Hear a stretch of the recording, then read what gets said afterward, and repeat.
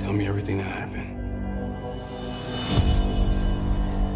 The first time I visited death row, I wasn't expecting to meet somebody the same age as me. From a neighborhood just like ours. Could have been me, Mama. But what you're doing is gonna make a lot of people upset. You always taught me to fight for the people who need the help the most. Your life is still meaningful, and I'm gonna do everything possible to keep them from taking it. You don't know what you're into down here in Alabama when you're guilty from the moment you're born. God. Mr. McMillan. We done here. Mr. McMillan, please.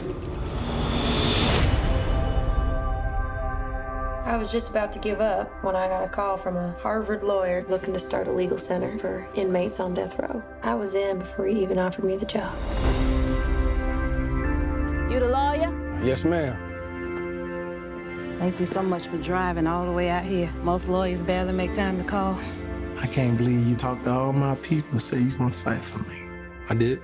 That mean a lot. If you go digging in those wounds, you're gonna be making a lot of people very unhappy. When people care about a thing that much, they'll do anything to get what they want. When I first learned about all this, it was like looking at a river full of drowning people and not having any way of helping them. You ain't quitting, is you? No, sir. Each of us is more than the worst thing that we've ever done.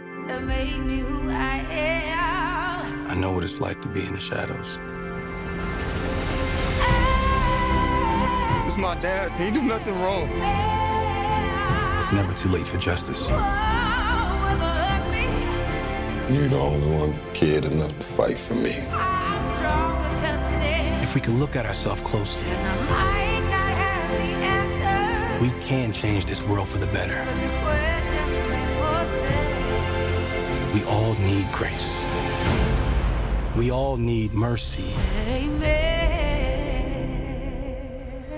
I got my truth back. You gave that to me. And ain't nobody gonna take that from us.